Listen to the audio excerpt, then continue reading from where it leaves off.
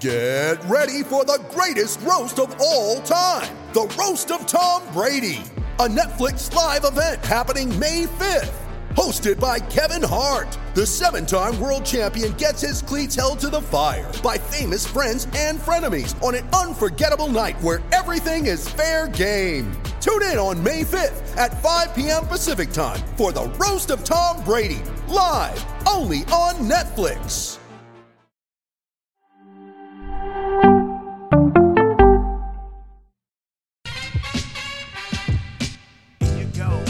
Here you go.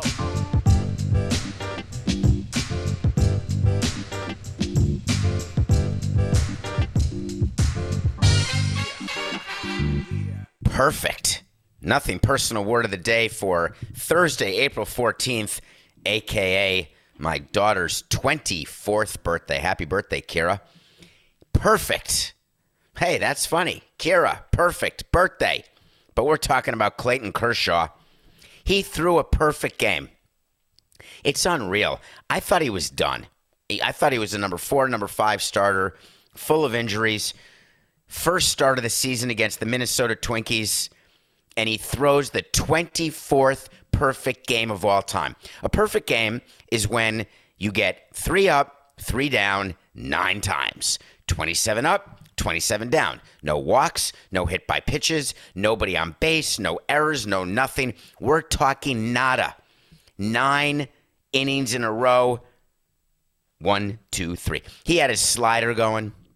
There were the important defensive plays, a shot up the middle, which would have been a base hit 5 years ago, 10 years ago, but now they had Gavin Lux, their second baseman, playing right up the middle. Perfect. He got it on a hop, threw it over to first base. You had timely hitting, the 3-0 lead, tight game. Everything was going great, and it was amazing because you never see it. In the history of baseball, this was only the 24th perfect game. Think about the number of games there are per day. Let's say all teams play. There's 30 teams, 15 games a day. They play 162 games a year. Baseball's been going on for over $100, maybe $140. It's so cool. We were a part of history. What? Hold on. Coco, we will. It was. Yes, it absolutely was a perfect game. I watched 7 innings of it. Oh, all right. We can do that again then, if you want. I thought it was our whole segment's though about how great it is that Clayton Kershaw was allowed to throw a perfect game, and how amazing it is and how good for baseball. How young fans are talking about this morning. I figured everyone would be talking about All right, we'll do it. 4, 5. Count me in. 69, 24. Perfect.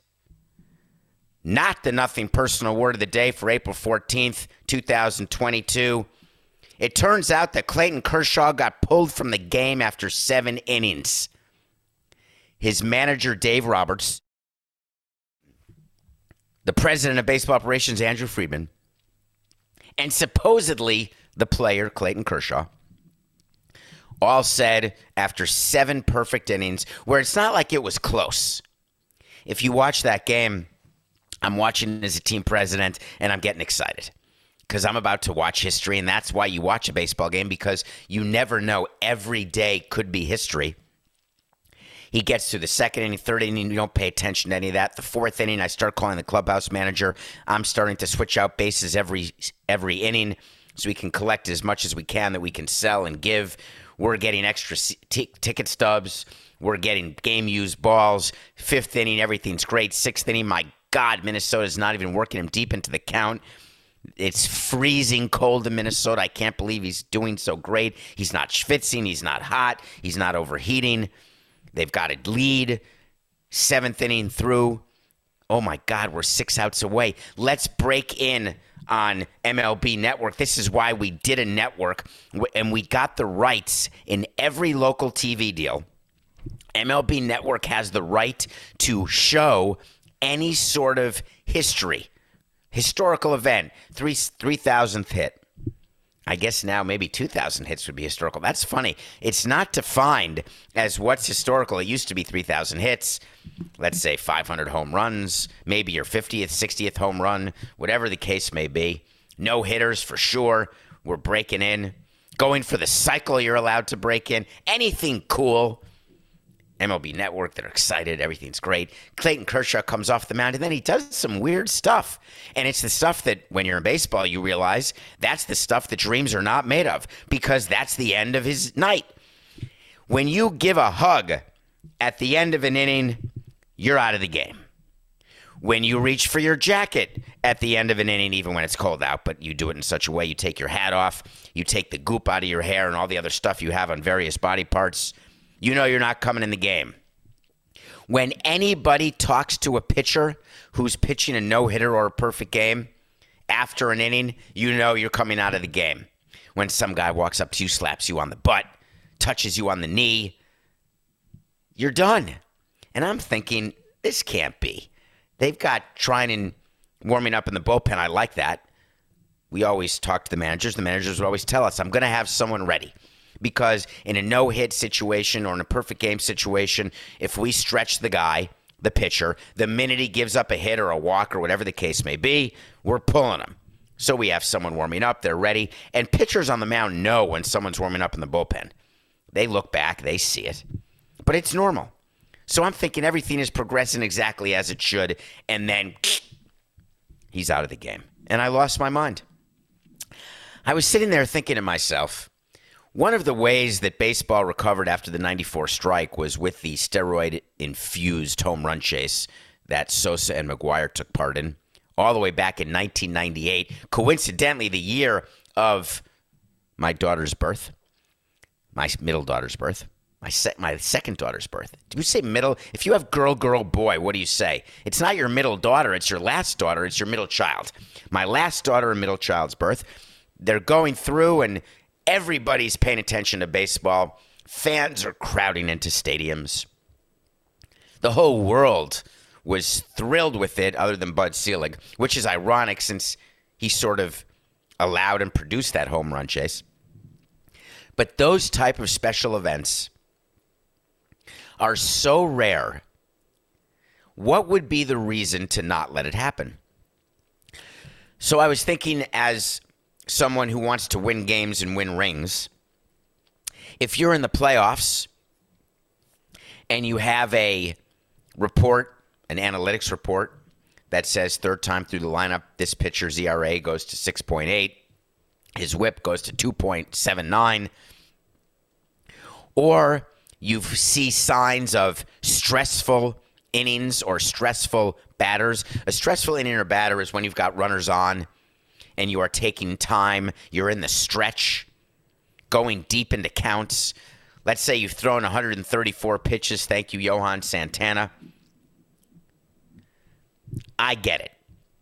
Pull your pitcher, win the game, rings matter more. Clayton Kershaw had not pitched yet this season. It's early in the season.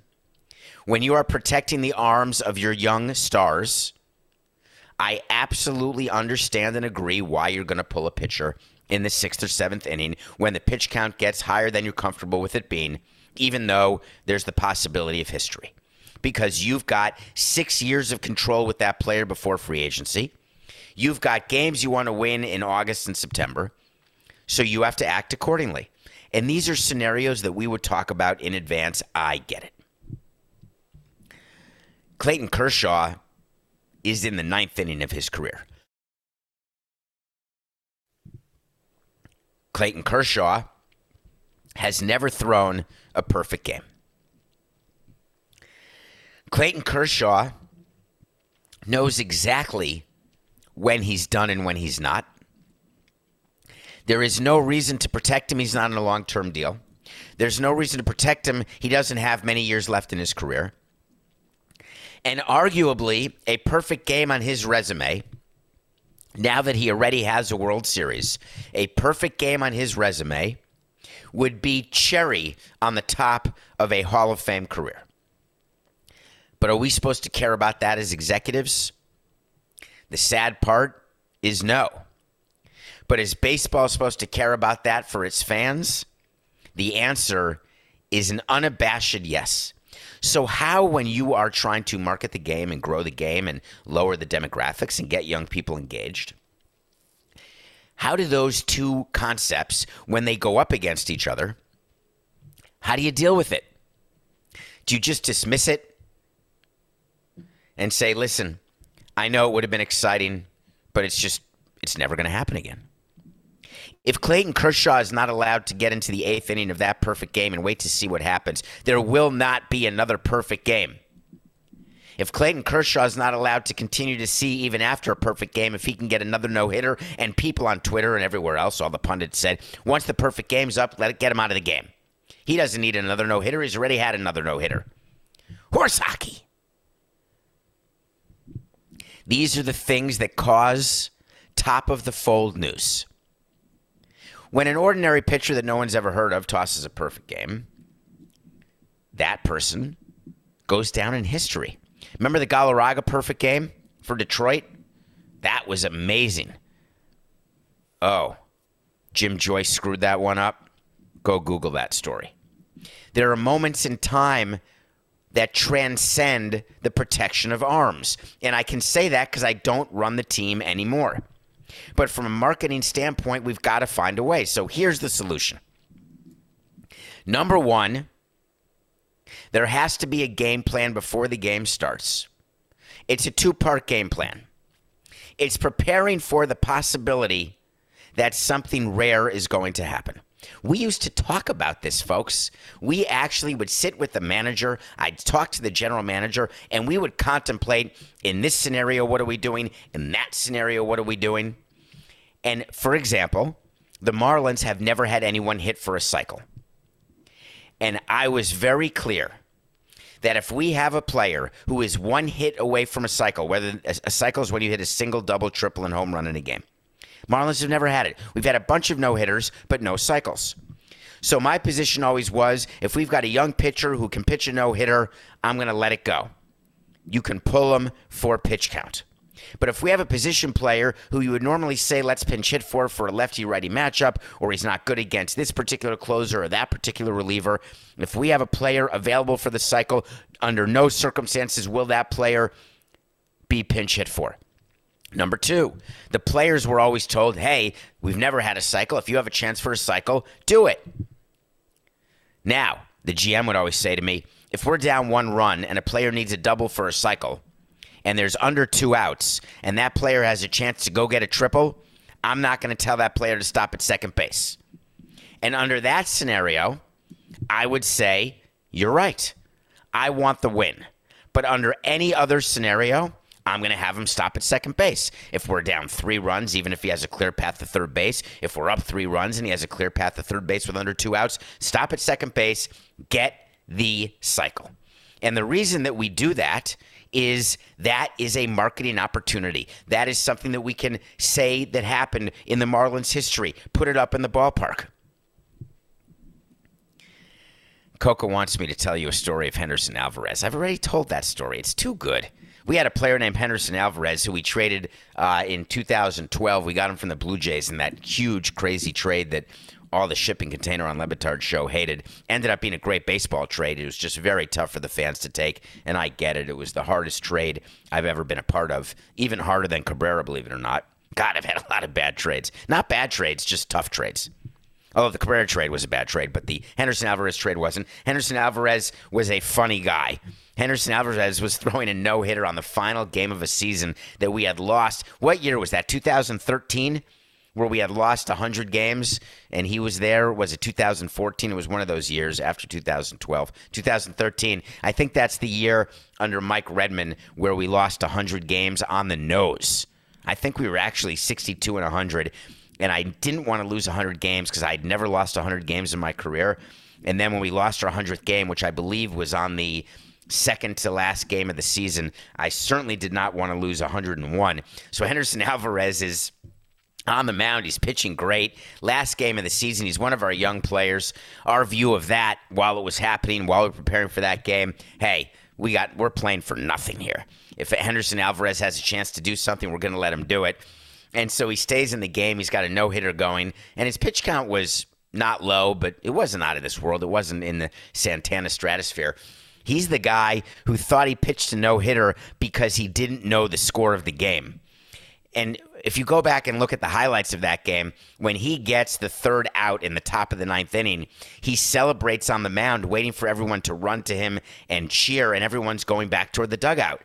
He didn't know the score was 0-0. I asked him about that after. And I've spoken to players about that. It's the weirdest thing, isn't it? The lack of awareness that some players have during the course of a game because they're either locked into what they're doing or they're just focused on the crowd or they're thinking about what they're doing after the game, where they're not exactly understanding. And as executives and fans, you say to yourself, how are you not taking a pitch when you're down 2 runs in the ninth and we need a base runner? And then you talk to the player after and he's like, huh? We're down 2 runs? I'm not here to take a pitch. I'm here to swing. Anyway, so he went back to the dugout. We had a conversation that game. Apropos of the Kershaw perfect game, we had a conversation up in the box. We're watching the game. It's at home. It's the top of the ninth. Alvarez goes out. He only has 99 pitches. He's got the no-hitter through 9, but we haven't scored. And we made a decision and communicated it that Alvarez was going to go out for the 10th. Because we wanted him to get the no-hitter. There's nothing to lose at that point. The Marlins ended up winning on a pass ball in the bottom of the ninth, which was amazing. I believe Stanton scored the winning run on a pass ball to finish 62-100, which then gave Alvarez the no-hitter on the walk-off. That was a very memorable end-of-season game for a very ridiculously difficult 100-loss season, the only one of 18 that I had. So the answer is these things are talked about. So how the Dodgers would not allow Kershaw to go, it's hurting baseball.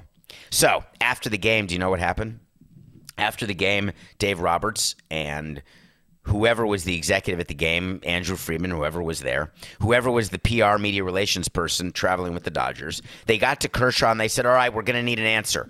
And here's what the answer is going to have to be when the media says to you, hey, what happened out there? You're going to have to say that you wanted out of the game. You're going to have to say that you were ready to be taken out. You cannot leave Dave Roberts out to dry because he's already gotten criticized. Remember when he pulled Rich Hill? He was having a perfect game. And, God, that was I remember that game. That was against us. Another tough season in 2016. So Dave Roberts has done this before. Many pitchers, Kevin Cash did it to Blake Snell in the frickin' World Series, might I add. So you get to Clayton Kershaw. Clayton Kershaw agrees to play ball. He's been around the block. He's a veteran. And he tells the media, hey, blame the lockout. Blame this on the fact I didn't pick up a ball until January. My slider had no bite. I was good with the decision. I was ready to come out of the game. That may have been one of the top 10 most bothersome quotes I've seen. There were 500 pitchers who were preparing during the lockout, who took the time to throw, who were ready come spring training. There's nothing to do with the lockout that you were not prepared or stretched out. You're Clayton Kershaw. You should have said, I had an opportunity tonight that I may never have again. While my pitches were not sharp in the 7th inning, I was getting quick contact. And at 80 pitches, I figured I'm going to go until the perfecto's done. I told Roberts I didn't need another no-hitter, which is ridiculous because once you have another no-hitter, you put that on your resume. And that is what legacies and generations of people know you as. One-time World Series champion, perfect game, no-hitters, etc.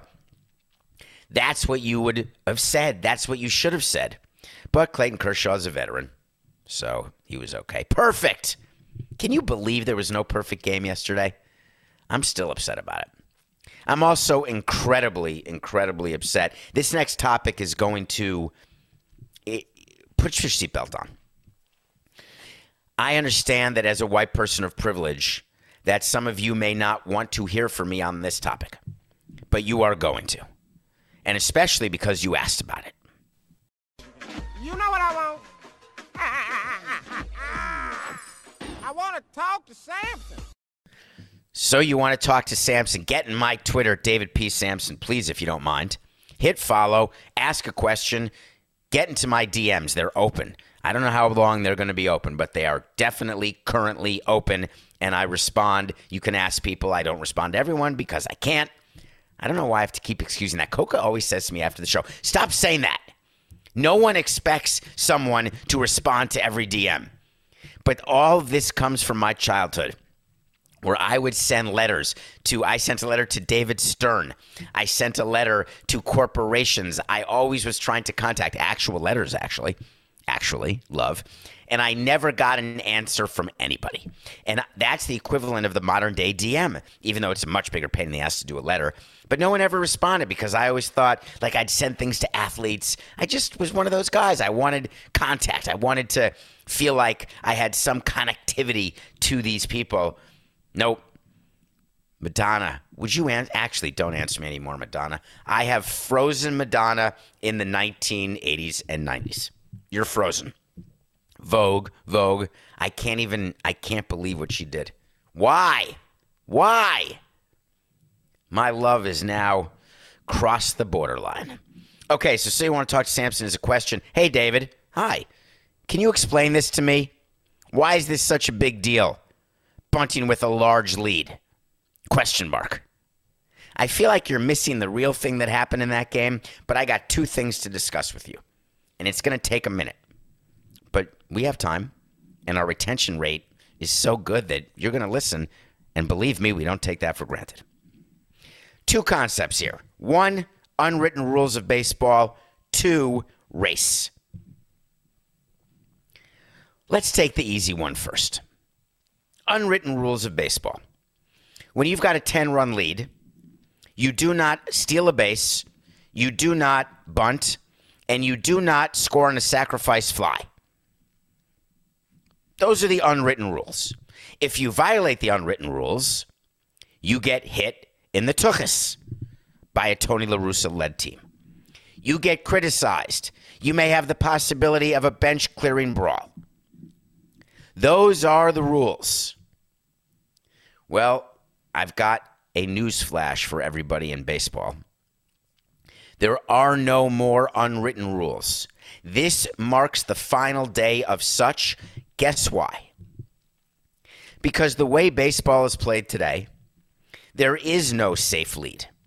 You do not know for sure how a game is going to end, and every win matters.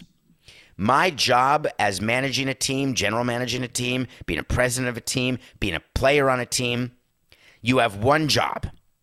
Notwithstanding the fact that I'd like to get a perfect game, and I've got a big enough lead, I'm going to let my pitcher go until one guy gets on base. The tying run wouldn't even come to the plate, for crying out loud. You have one job, and that's to win games. Now, don't talk to me about payrolls and about tanking and about all the other different things. We're talking about a specific game on any given night. And you know by watching early season games, no matter what, the worst team in the league is going to win 50 games. So 50 nights, that's over a month and a half, almost 2 months out of a 6-month season where they go to bed happy because they've won a game. When your job is to win a game, your job is to score as many runs as you can. And we also cared about a stat called run differential because there was always a much higher correlation between a positive run differential and being above 500 than there was of any other stat. Much more so than runs scored, much more so than BA, batting average of balls in play, BA, BIP, or any of the other WAR, add up the WAR, subtract the piece, go through all the analytics, have the people come up to you and say, hey, I'm an Ivy League guy. Take a look at this 40-page sheet, and I'll tell you why our shortstop needs to be playing one step to the right. Hey, by the way, on a side note, I've got another 40-page paper that tells me on a 2-1 pitch, when you're facing pitcher X, you got to go the other way. Thanks for that little nugget. But the fact of the matter is that however you get there, the only stat that matters, and I used to have very funny debates about this, what do you think is the most important stat in baseball? Just out of curiosity. I wish I had hello, I'm asking the studio audience, what's the only stat that everybody truly cares about? Yeah, you got it. Runs scored. Because without scoring runs, that's the only way they judge winning a game. I don't care if I shoot 30% in the NBA. If I get all the offensive rebounds and it takes me 5 shots, I've 1 for 5, I'm shooting 20%, but I scored 2 points on the possession. That's a win. So in baseball, I care about runs. So in the game between San Francisco and San Diego, there's a huge lead for San Francisco, and one of the players puts down a bunt. And the manager, Bob Melvin, who is a great manager, one of the older managers in the game, he came from Oakland, he was a little visibly upset.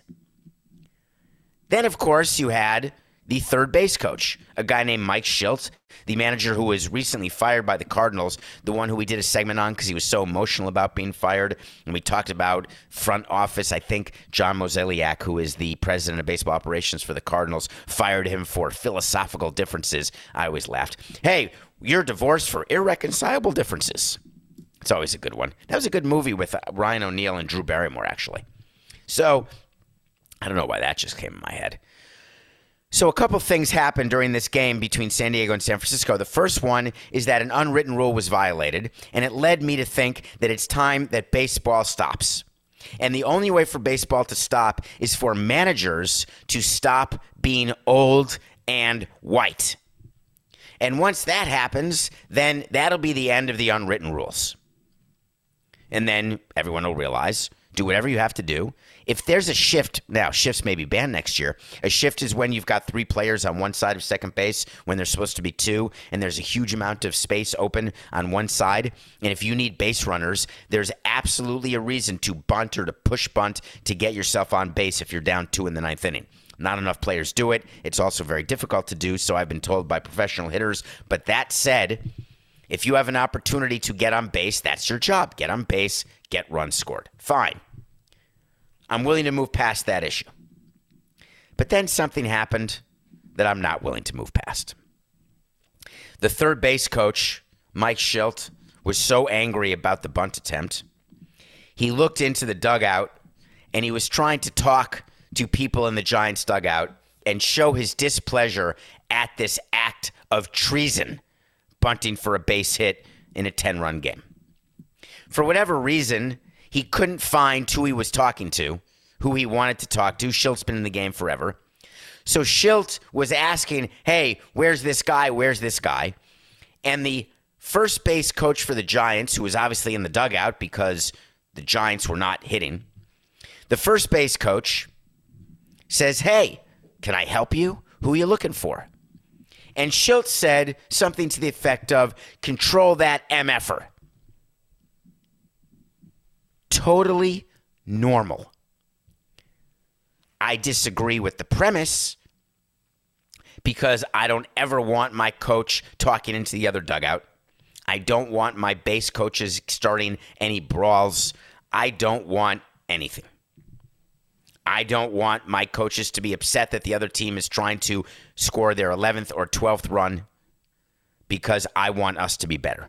But Shildt was angry. Also, an old school manager, former manager. So the first base coach, for the Giants says something. They get into a little conversation, and all of a sudden he gets ejected. The umpire, Greg Gibson, did not eject Shildt, did not eject Melvin. He ejected the first base coach of the Giants who was in the dugout. The first base coach leaves. He was ejected for instigating, supposedly. I'm not sure what he instigated. He leaves. The Giants then have a woman who takes over as the first base coach. History is made that night, and guess what we're talking about? We're talking about race. And the reason we're talking about race is that Antoine Richardson, the first base coach of the Giants, after the game, said something, and this is where it gets dicey, because I don't want you to think that I am saying this from a position of white privilege. Because if I'm missing something, then tell me. I want to learn. Richardson said that what Shildt said to him were disproportionately unwarranted and reeked of undertones of racism when he referred to me as that MFer, as if I was to be controlled or a piece of property or enslaved. I was taken aback by that. I absolutely understand. Haven't walked in the shoes of someone who's black. Have never been a slave. Don't have family members who were slaves or generations behind me. Maybe I'm not allowed to talk about it because of who I am and what I look like. But I just have a question. In general, when you have something that you are trying to educate people about, whether it's race, whether it is math, whether it is interpersonal relationships, it doesn't matter what the situation is. When you are trying to educate someone, isn't it best to educate through an example that is actually indicative of the underlying issue that you are trying to educate a person on? When you tell someone about race and about the fact that your people have been enslaved, that you have been treated as a piece of property, that in fact you were a controlled piece of property, and you use the example of being called an MFer, how is that furthering the education process of not just the individual who said the statement, but also of the general collective humanity? I've been called an MFer. I've called people an MFer. It does not have one thing to do with race. And Mike Shildt may be a lot of things, folks. There's one thing that every player will tell you, every person will tell you who's met him. He is the furthest thing from a racist that ever existed. I was about to say literally, but that's an incorrect usage of the term. And I thought it did more to hurt race relations than help. It did more to stagnate the improvement, the awareness that I hope is existing and getting better. It actually moves things backwards to me because it causes racist people to roll their eyes and it gives them a confirmation bias of, look, everything's always about race. When you are trying to make an example of a situation, be right. And that helps us learn and it helps us be better. It helps us understand that the way we used to think about things is wrong and we need to think about them better today and moving forward. We need to teach people to look at a situation and react to it in a better way. I get all of that and I'm in favor of it and I want it. This had the opposite impact. So guess what happened the next day? Richardson went up to Shildt and they spoke pregame, and Richardson apologized. Richardson said, I realized that you weren't being racist, that wasn't your impression. That wasn't what you were trying to convey. They then released a quote. They released a statement. They did this detente in front of everyone to see. And they both said, Shildt said, thank you, because my family is being harassed as being racist. I'm being harassed as being racist, and we're not. Richardson said, this is more something we both want to use as an opportunity to bring awareness, that sometimes words that are harmless are very insensitive to others. Amen. Except that should be said on day one, on direct. And you don't use it when you're called an MFer. You use it when someone says a word or a phrase that stirs up a level of emotion that discusses something from the past that person is unaware of. That was my point from the beginning. And baseball, as a commissioner's office and an industry, they were beside themselves. They had a situation where Alyssa Nakken was making history, the first woman to ever be on the field of a major league game. Forget the reason why, because a player got ejected or a coach got ejected, doesn't matter. The Giants are the perfect team to have done it. It would have been top of the fold, as big a news as when Kim Ng was hired to be the GM of the Marlins. And instead, the only conversation was about what happened between Richardson and Shildt. Another opportunity missed by Major League Baseball because of the situation that occurs when there is not communication before the fact and people go public and then have to walk it back. All right, let's take a break, Coca. When we come back, we're going to review Paul Giamatti, one of my favorite alumni of Yale, and we're going to explain to him something that he should probably think about doing differently. We will be right back. We're also going to talk about our picks yesterday because the NBA had some cool stuff that happened last night. We'll be right back.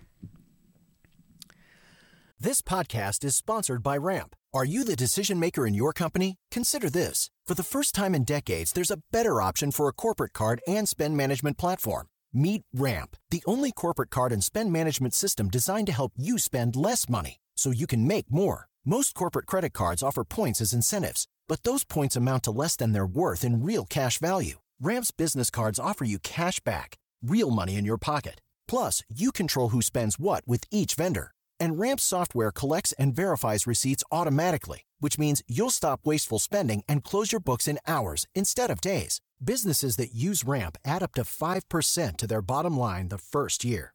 If you're a decision maker, adding Ramp could be one of the best decisions you've ever made. And now get $250 when you join Ramp for free. Just go to ramp.com/easy. Ramp.com/easy. RAMP.com/easy. Cards issued by Sutton Bank and Celtic Bank, members of FDIC. Terms and conditions apply. Welcome back to Nothing Personal. It's David Sampson. Thank you for rating, reviewing, following, telling your friends about Nothing Personal, all the cool things that you do. We're here for you every day. I watch a movie, a TV series. I've been watching Billions. I don't love the fact that I have to wait to watch it once a week. I did learn that if you have Showtime, the service and the app on your TV, I had been waiting till Sunday night to watch every episode of season 6. It turns out they're released Sunday morning, so you don't have to wait till nighttime. I wasn't aware of that.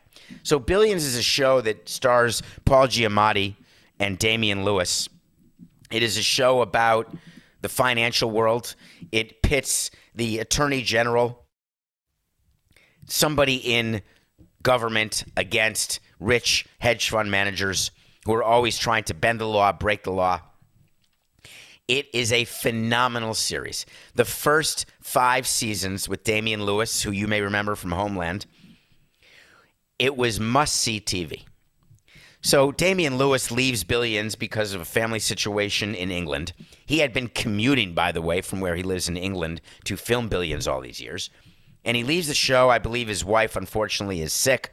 Either way, they bring in Corey Stoll, who you may have seen in West Side Story, who played the investigator, not Officer Krupke, but one of the investigators, one of the police chiefs maybe in West Side Story. His name on the show is Michael Prince. They created another foil for Paul Giamatti. And the way it works in Billions and in many TV shows and movies, you have to have a hero, you have to have a villain. But what makes something exciting is when you are rooting for the hero or against the villain. Or, I guess some people would be contrarians and they say they want to root for the villain and against the hero. However you want to be. But the underlying issue remains the same. You've got to be rooting for one side or the other.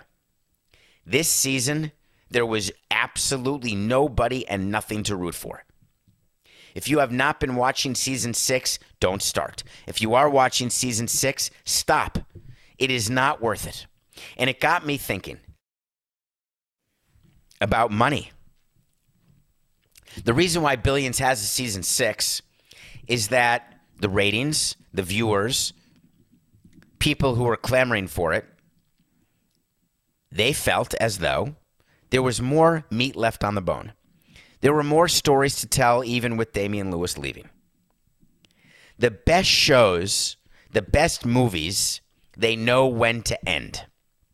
Billions season 6, they had no idea when to end. Okay. Nothing personal pick of the day. We won both. Did you see Corbin Burns? Yes, he pitched much better for the Brewers. The Brewers beat the Orioles 4-2. They needed 2 in the 8th. One of their bullpen, they've got 2 great bullpen arms at the end, which really is what you need to win a ring. Devin Williams and Josh Hader. I was just thinking, what is the name of the actor in Napoleon Dynamite, Coca? Because for whatever reason, I was just thinking about that person. Josh Hader is the lefty who pitches for the Brewers, the all-star closer. Do you know who I'm talking about? He actually plays Napoleon Dynamite. I can't, maybe, is it John? Is it John? Yes! John Hader. That's awesome.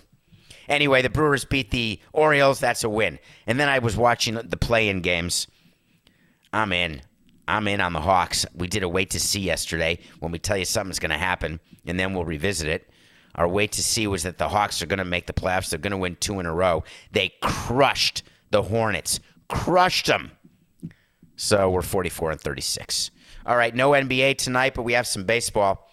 Of course, the Los Angeles Anaheim Angels, the Anaheim Angels of Los Angeles, the Ohtani, Trout, Rendon-led Angels, they're having troubles winning games. They've got Ohtani on the mound. And I wanted to mention the psychology of what it means to be Ohtani. Probably the most recognizable athlete in Japan now. Sorry, Ichiro. Number 2, he is the defending unanimous AL MVP. 46 homers, 100 RBIs last year. He pitched 100 and something innings of, number 2, number 3 starter stuff. He's pitching tonight, but his bat has really been a problem. He's 4 for 25 this season. He has no home runs, only 1 extra base hit. And as much as he will say that his slump at the plate will not impact his time on the mound, I don't buy it. I'm taking the Rangers over the Angels and Ohtani tonight. The Texas Rangers are my absolute winner for most disappointing start, only because they signed Seager, they signed Simeon, they're supposed to be good, and they stink. But that's the pick. All right. I read something yesterday that surprised me a little bit. I didn't realize when Tom Brady retired that he was negotiating with Stephen Ross. Did you? Were you aware that Stephen Ross, the owner of the Dolphins, wanted Tom Brady to be a minority owner of the Dolphins?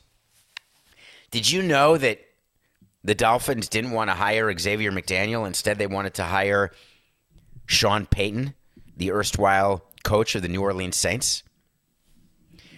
Were you aware of any of this when Tom Brady unretired and said he was going back to the Tampa Bay Buccaneers and then Bruce Arians got fired? Just asking. A couple days ago, it came out that there was a full plan in place with the Miami Dolphins, and that plan was ready to be executed on. They were going to make Tom Brady just like Derek Jeter. And at the time, Derek Jeter was still with the Marlins as the owner and CEO, getting a lot of attention around town. There's connectivity between Brady and Jeter, only in that Brady's the GOAT, Jeter's not. And Jeter has a house in Tampa that Brady lived in, and they each played for only one team. Oh, no, Brady played for 2 teams. Yeah, no, they're not similar at all. But that said, Stephen Ross, the owner of the Dolphins, has had a career as an owner in Miami that makes my career as president look good. No playoff wins, no Super Bowls, obviously, no conference championship appearances, obviously, because he's never won a playoff game. Done a lot of cool things with Dolphin Stadium, which is now called Hard Rock Stadium. They're having the Grand Prix there in a couple weeks. They have the tennis tournament there that moved up from Homestead, just a lot from Key Biscayne. So a lot of cool things. But there's one thing that Stephen Ross is obsessed over as he hits into his 85th year. He's newly single. He's all excited. Everything's great. He wants to win, and he's got a chance to do something that every Dolphins fan wants to do. Give a little etz, a zutz. I can't think of the Yiddish word right now. I think it's a zetz to Robert Kraft and the New England Patriots. Because Tom Brady is known as a Patriot. He's not known as a Buccaneer, even though he won a Super Bowl with him. And my point is that when you have a chance to do something to your rival, you're going to do it. So Steve Ross says, hey, I think you and Giselle would be super happy in Miami. You're not going to live your life in Boston. You sold your house in Boston. You could go to L.A., but you're going to get lost in a sea of celebrities. You've got LeBron out in L.A., who's already started an entertainment company. You can come here and own Miami because Jeter has got nothing accomplished. And the fact is, I spoke to Bruce Sherman. He's going to get his ass fired. So why don't you come to Miami? We're going to give you a deal where you're going to get a percentage of the team. You have to make absolutely zero investment up front. We'll frame it for tax reasons as a profit participation. Then we're going to put you as the top of the front office the way Elway is or was in Denver, and you're going to live happily ever after. Don't worry about Dan Marino and what role he has because he's not interested anymore in being the top guy. He's got his own issues. He tried. He had a chance. This is going to be your town, your city. Wait a minute. We have a small problem. We just are going to fire our black coach So we just have to figure out how we're going to do that because we want to bring in a white coach. We're going to have to do some interviews, and then we're going to bring in another white head of football operations, but we've got Chris Greer, who's black, so I think it's all going to work out fine. Let's proceed. Let's start putting paper to pen to paper. Uh-oh. Tom, I'm so sorry. Can you believe what just happened? Brian Flores just sued us. Yeah, the guy used to be the coach. He alleged not just racial discrimination against us, but the entire league. And on top of that, he's accusing me of throwing games. Oh, my God, there's way too much heat. We can't do it. We got to find another coach. We have to find another coach. We can't have Sean Payton. We got to find a coach who has some sort of connection. We have to find a minority coach, which I think, what's McDaniel's first name, Coca? Because it's definitely not Xavier. I think I said Xavier. He was a player for the Knicks and the Celtics. Mike McDaniel, thank you. So we have to make sure that we can't hire your guy. And frankly, Tom, we can't hire you. It's off. Can we just delay this by a year? Why don't you go back, play for Tampa for 1 year? Because we'll see in the Super Bowl. That may be fun, but you won't be competing directly against us. And then we'll execute our plan after. I know I'll be a year older, but I'm good. If you're running a team, do you allow yourself to change plans because of the lawsuit to Brian Flores? Can you imagine the PR heat that you're feeling? Or do you imagine the guilty conscience that you have, which doesn't need even one single accuser, but then you get the single accuser? Can you imagine why the Dolphins never win? Because they actually have a plan and then refuse to execute it. And believe me, I understand what it is to make a plan and not execute it and then switch plans more often than you switch your underwear. I get it. But finally, the Dolphins were thinking they know what they were going to do, and it disappeared. That's some pretty serious power you're giving to Brian Flores. But I'm going to give you a wait to see. And the wait to see is that eventually this will all calm down. The Brian Flores lawsuit will go away. It will not survive a motion to dismiss. And then there'll be some changes made. And then you will see Tom Brady in his post-playing day career end up in the Dolphins front office. You want to do a wait to see, Coca? Here it is. Tom Brady will end up with the Dolphins after his playing career is over. That's our show for today. Thank you very much. It's just business. This is nothing personal.